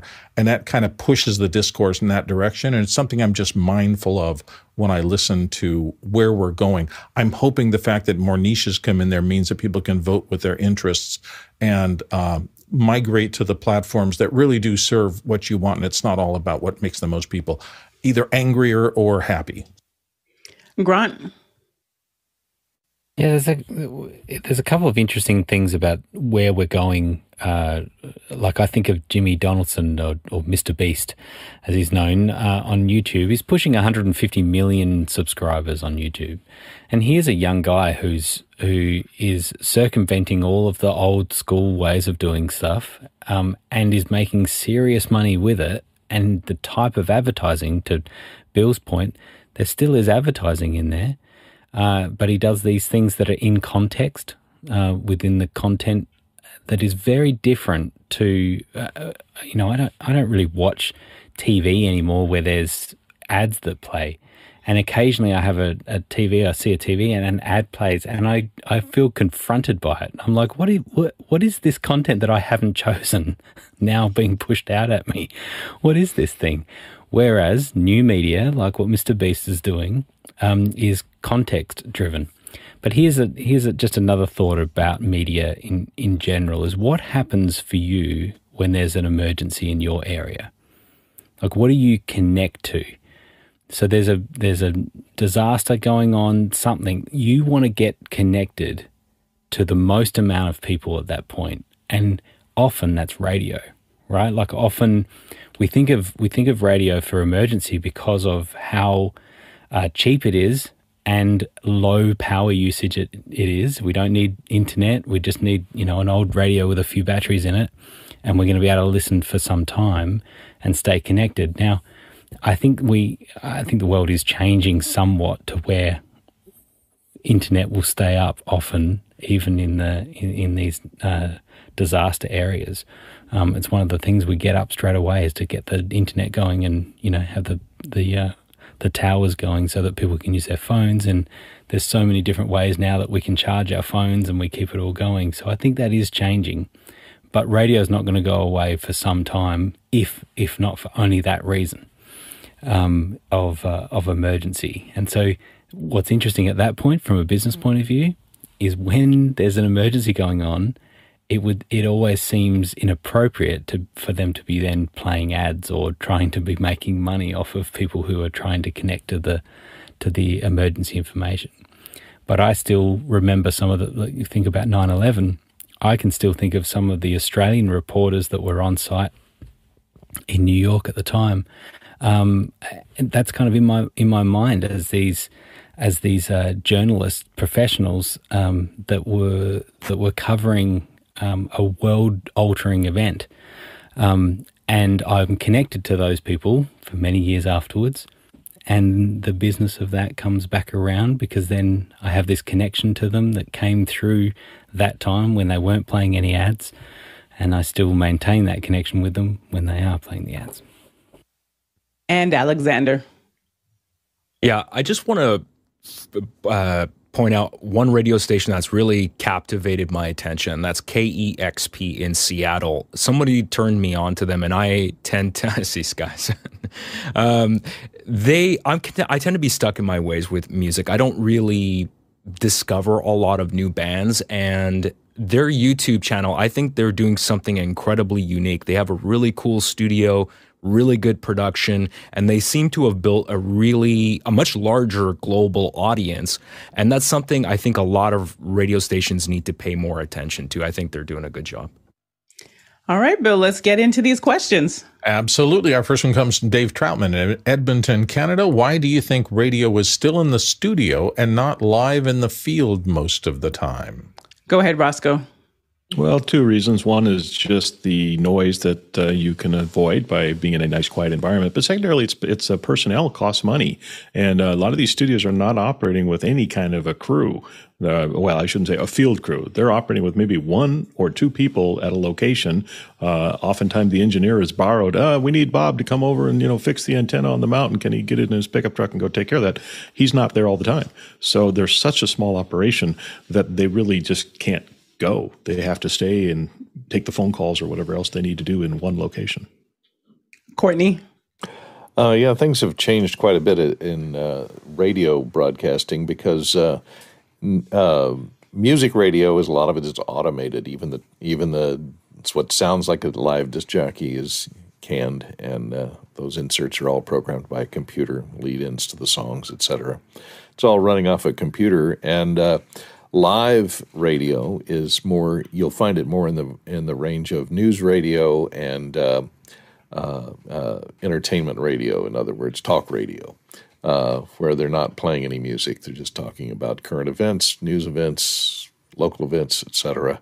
And they won't have news reporters in the field because the main reason for field reporters was for traffic coverage, and a lot of that can now be done with the internet and all the local metropolitan areas. They all have traffic cams that are permanently mounted out there that you can access on your on any computer or phone, so you can see what the traffic is. You can go to Google Maps. It'll have live traffic superimposed on your route to the location and take all that into account. So there's not that much need for a traffic reporter to let you know where the accidents are in your neighborhood if you're commuting or traveling. And the field reporters for news, they just can't afford them anymore. The local television stations do a good job of that, and because of the democratization of video, it can now be a person with just a phone out there who can file a report who happens to be at a location of some news event, a car crash, or God forbid, a shooting or something. You'll see 20 people uploading the videos from their phones that they shot on the location. The local news channels can cut to any of that footage without having to pay a stringer or a reporter in the field, and they will eventually send a reporter to the field if the event is ongoing. So during that period of time, they take a lot of submissions from the public.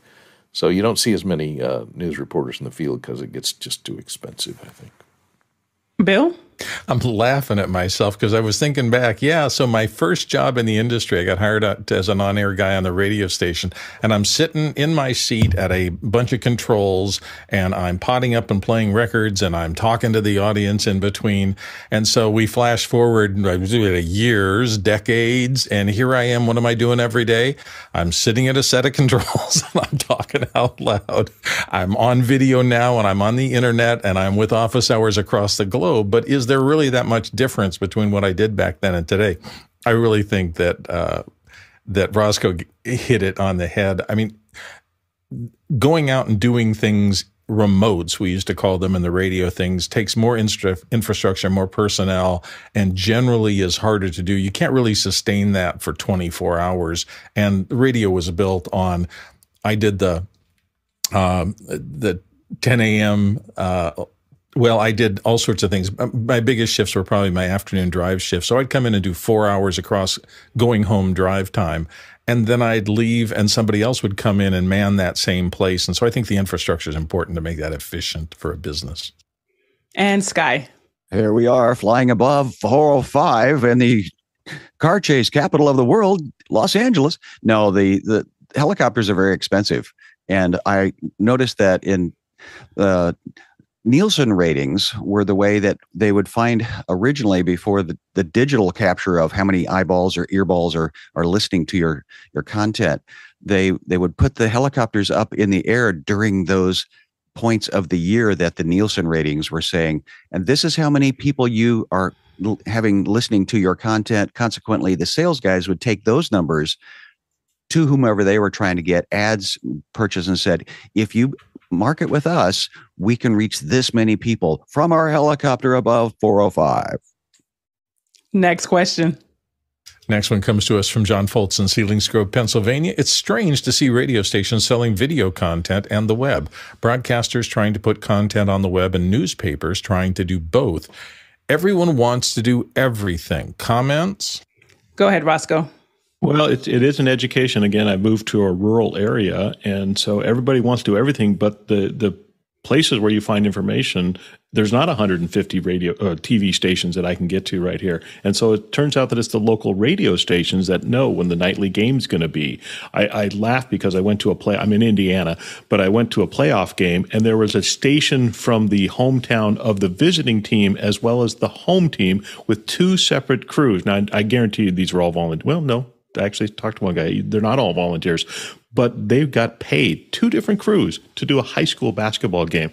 And that's it. Small town, local is where the content is. And as we all know, content is king. And if you have good information, the radio station around here, and to be honest, the newspaper, while I've been here, has gone down from 3 times a week down to 1 time a week publication.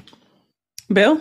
Yeah, follow the eyeballs, follow the ears. If people are stopped not reading newspapers and they're doing something else, you go there if you want to keep your business viable. That's pretty much it in a nutshell. And Courtney? Yeah, what Bill said, the number of eyeballs and eardrums determines the price you can charge for your advertising, and most broadcasting is still supported by advertising or sponsorship in some form. Even NPR has their corporate sponsors which pay for that time. And the more number of documented eardrums or eyeballs that they can report, the more money they're going to make for their advertising.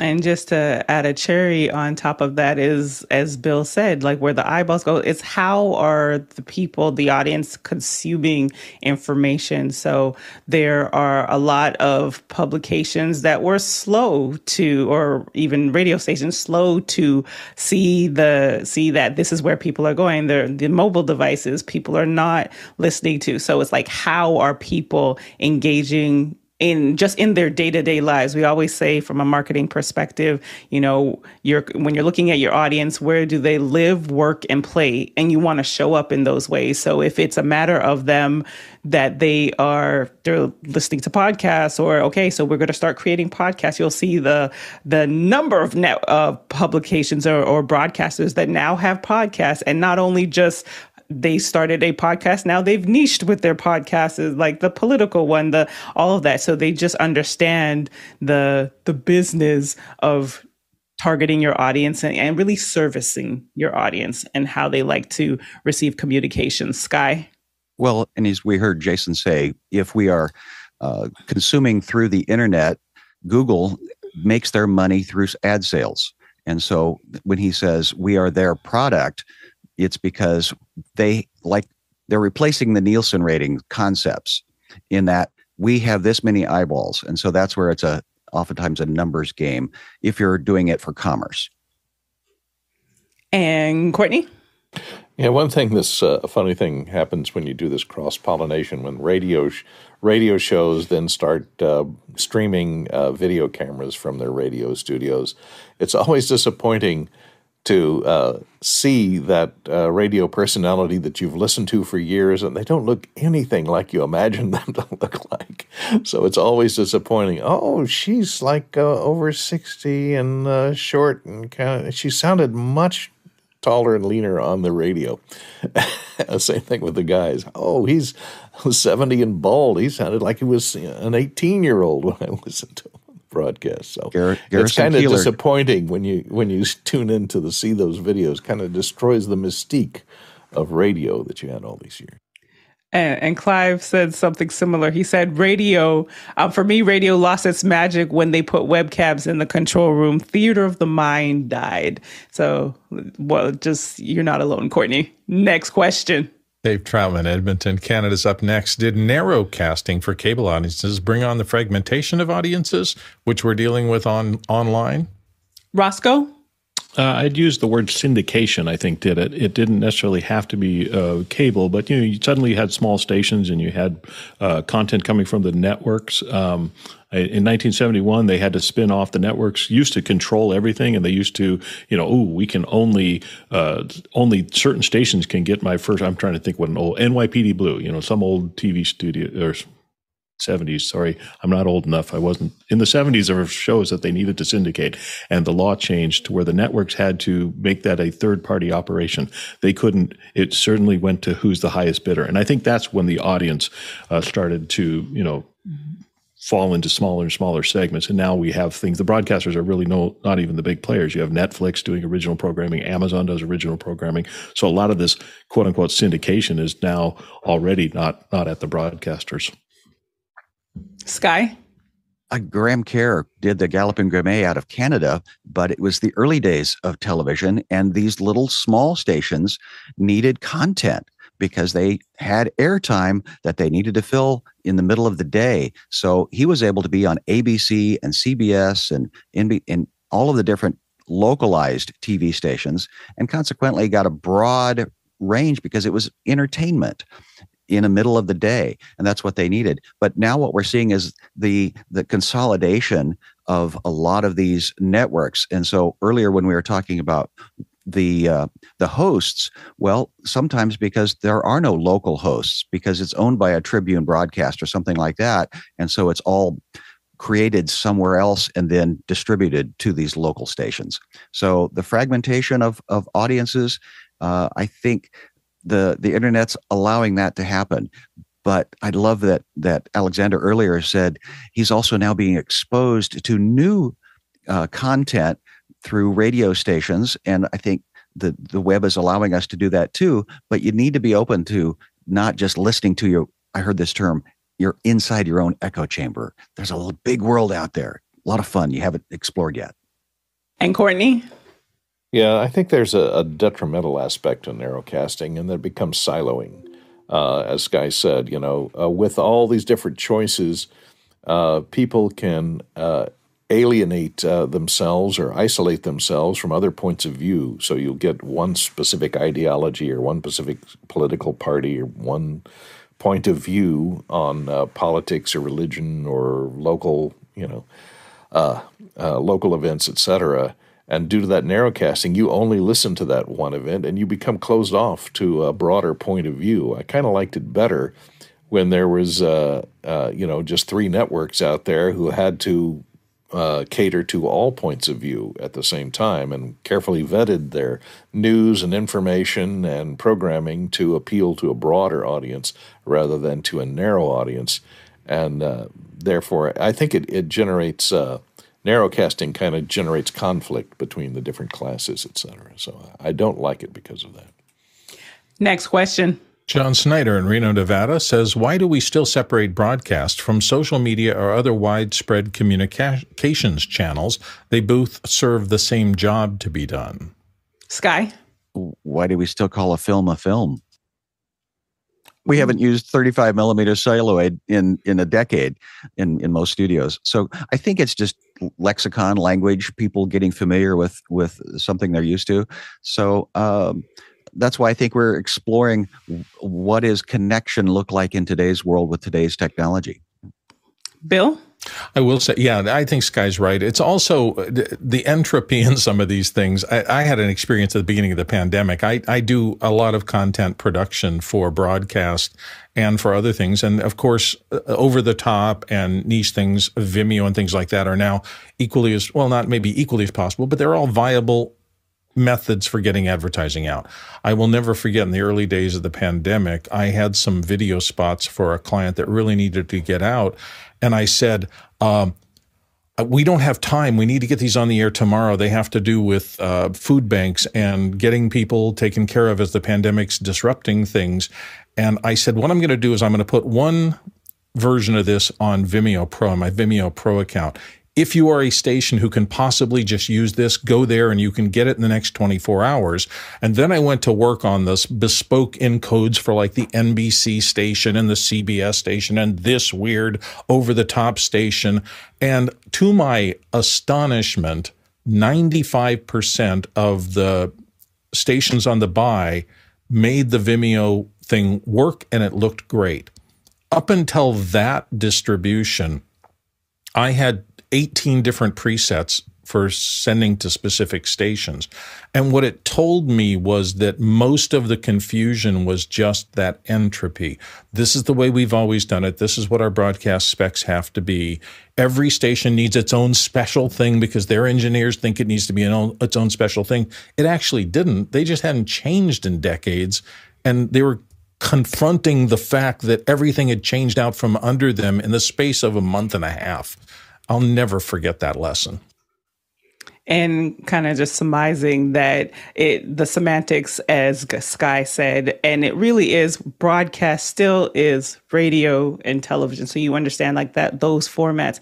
Now, if you want to say media, which is now all encompassing of social and just the overall communications, I think that's where it would make more of a difference. But broadcast doesn't need to cross over. They're using elements of social media in their media, but it itself, it is what it is. Roscoe?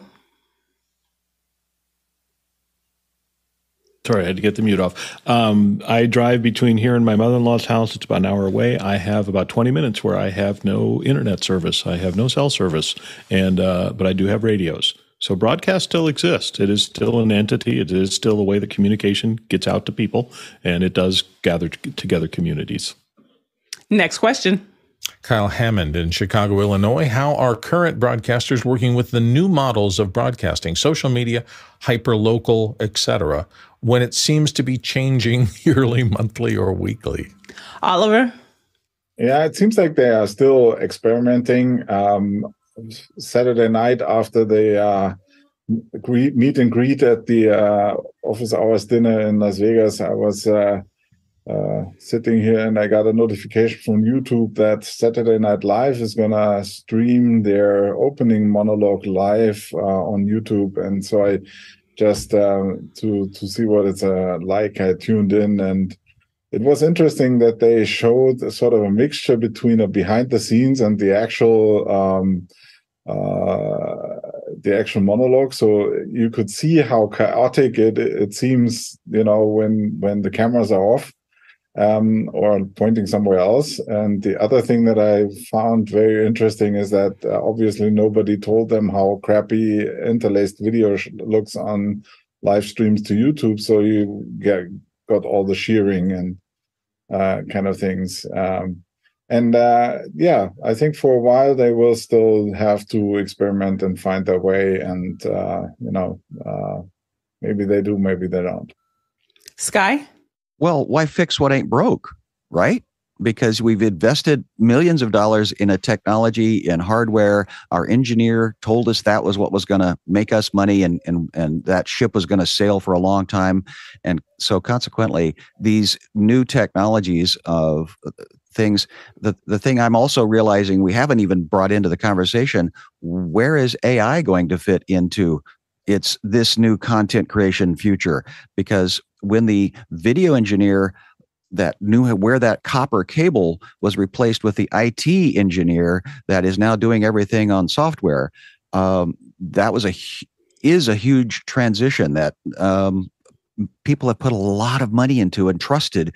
And trust is a huge word when you're selling advertising, because you're taking forward and saying, yeah, we're going to promote your image out there to our audience. So trust, and where does AI fit into that? Courtney. Yeah, I wanted to say something on the previous question, but it ties into this question as well, is broadcasters, the availability of news, broadcasting versus narrowcasting of social media. And a lot of people draw their news from social media like Facebook or TikTok or Twitter. And they just depend on that for their news feed because it's crowdsourced, it's immediate, and you may find out about some breaking part of news before the networks or before the local broadcasters can pick it up. You'll see it first on your social media feed. But the problem with that is that news stream is controlled by an algorithm, and that algorithm is based on your particular preferences. So, like I said earlier, you become siloed. The algorithm is showing you only the news that you're interested in, and you don't get a broader point of view. Whereas broadcasting, there is somebody else that's determining the content and not what strictly you like to see. It's more like what a broad collection of people like to see. So I think there's a danger in becoming siloed with depending upon social media as your source of news and information. Because the algorithm can trick you into believing that nobody else's opinion matters, only your opinion matters, because that's the only thing you see on your social media, because you're being served only that kind of news that you agree with. Oliver? Well, coming back to the AI question, so a lot of machine learning is already used in video processing, in photography. And the AI question, coming back to Courtney, I think one of the biggest problems will be the amount of content that's going to be created, and it's going to be created by using AI, and you don't really know what the intention is behind it. So it's interesting to see if there's maybe a trend that people will go back to more traditional media when the social media space is overloaded with all the AI stuff. The question is if the traditional media is also going to be overloaded with AI-generated content, and so you really don't know what to believe anymore in this world. And it's going to be interesting how that pans out. Next question. Paul Palmer in Lewis, Delaware says, during a recent Saturday tornado, while WGMD was on automation, I realized I could not get a live announcer on the air from home. I've now set up a recurring Zoom session that I can inject into our station's automation to get local info on the air anytime. Grant? I just love that. Necessity is the mother of invention, and I love connecting one communication source with another to then, you create this train and then you get it out. That's awesome. Love it. And Bill? Yeah, one of the things that sent me looking in other directions from radio was the increase of automation and tight programming lists so that there was less and less diversity of all the stations. No matter which market I went into, the radio stations all sounded the same. They were playing the same playlists because a national coordinator or a program director had taken over all of them. And I love the fact that you figured out that too much automation is not very agile. And when something happens and you need to serve your local market, you got to have some way to do that or people will give up on you and they'll never come back. Next question. Douglas Carmichael says, what role do you see community college or college radio station playing in the media landscape of the future? Roscoe? Well, colleges go everything from small communities. Some college stations are in small communities, so they'll continue to provide that small community environment. But bottom line, it's about training and bringing people into the industry with some skill set that is marketable, that somebody is willing to pay them for when they leave college. Sky? Again, it's not the knife, it's the chef. And consequently, the college used to be the barrier to entry for the equipment. Now that, again, we have access to the internet, we have access to communities, finding out if you are wanting to be in the media industry is much lower a barrier, but these local colleges have some of those colleges have that experience, expertise, and equipment and support of the theory, not just the technology. Finding new talent. Next question. Mark Giuliani, Washington, D.C. Do you think you can take a traditional FM news talk station and add a video component? Roscoe? I'm going to say no. I just don't think there's enough demand you can put little snippets in. If somebody mentioned, I think Grant said this earlier, if a reporter happens to be out there with an iPhone, takes a picture, and you can put it on your website, great. You may make a little revenue off it. Next question. Dave Troutman, Edmonton, Canada. Internet radio without advertising has interested me for years. Who has a favorite channel? Jason? For many years, I worked on a comedy station called the No Holds Barred Radio Network, and I don't think it's on the air anymore, but if it is, find it and enjoy it. And Roscoe? KUSC. It's University of Southern California. KUSC, classical music, no commercials. Love it. Next question. Alexander Knight, Vancouver, British Columbia. We know that host-read ads work. Why is it that we don't see radio personalities take advantage of the trust and relationship they've built to read commercials? Alexander, do you want to share a little more on that briefly? Well, I mean, you just look at the Leo Laportes of the world. Obviously, I mean, I buy more products when the host reads the ad, but when I just hear some dynamic ad insertion or I just hear some commercial that's read by somebody else, I just tune out. It's not interesting at all. So I don't know why we don't hear more radio personalities do that. I know Howard Stern does that but he's not on terrestrial radio anymore. Copy that. Bill? Well, there's a certain danger to that, which is that you're trying to build a reputation as being even-handed. And, we had this problem when I was writing articles for a major magazine. I couldn't really do any work for any one manufacturer outside of that because I needed to have the perception, and I was trying to uphold it, of being even-handed at looking at all the technology. If you're in one breath promoting Zamkey as the best software developer on the planet, and the advertiser for any other software thing comes in, you're in the midst of a conflict. People know you're being paid from this one outlet, from this one commercial enterprise, and can you really be even-handed in assessing all the other commercial enterprises when one's giving you money, even if it's above board and everybody knows they're paying you for it? It's a challenge. Sky? Graham Kerr referred to the 101 uses that this mop sponsor wanted him to talk about, and he was not interested in being a shill for a twisty mop thing, as he was a chef. So that was the conflict there. And Oliver. Yeah, so many YouTubers recently found out that some advertisers seem to be too good to be true and are too good to be true. And that's one side of the medal. The other side of the medal is, as an advertiser, I might want to control the message and not take the risk of the person, screwing up my brand name or something like that. So I think it's case by case consideration at the end. Well, we've come to the end of another great office hours, but not officially the end, because we will be back with NAB coverage, our team that is on the ground. And that special coverage starts at 10 a.m. PDT to 12 p.m. So you want to come back, go take a break for an hour, and then come back and join us for the special coverage. But I definitely want to say to all of our producers, thank you so much for your questions. This is probably a conversation we need to revisit with more of the talk on the innovation and the AI and how all of that is being impacted.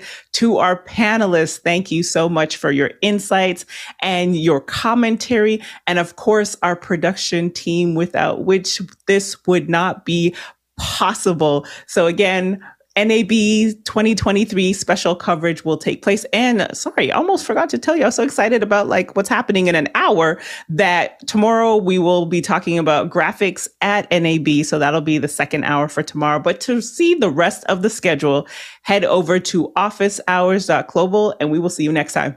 Bye. By the way, you can ask questions in our coverage. So go on to your regular Mukana interface the same way you log in every day. Just log in and participate. I'd love to have you there. Awesome. So much. This is so much more we could unpack. We have to bring this conversation back. And the money side. Yes. How those ads, is that going away? Thoughts? Terrestrial radio. Sustainability. How is it? Yeah. I buy anything Bill Davis sells. Yeah, me too. Which is why I don't sell anything. So, I would have been the guy who was in Bitcoin when it all crashed. I would have been the face of Bitcoin. That would not have been good. That's why we trust you. A face for crypto. Yeah. Build the crypto guru. That would not have been a good look. See you in an hour. Yeah.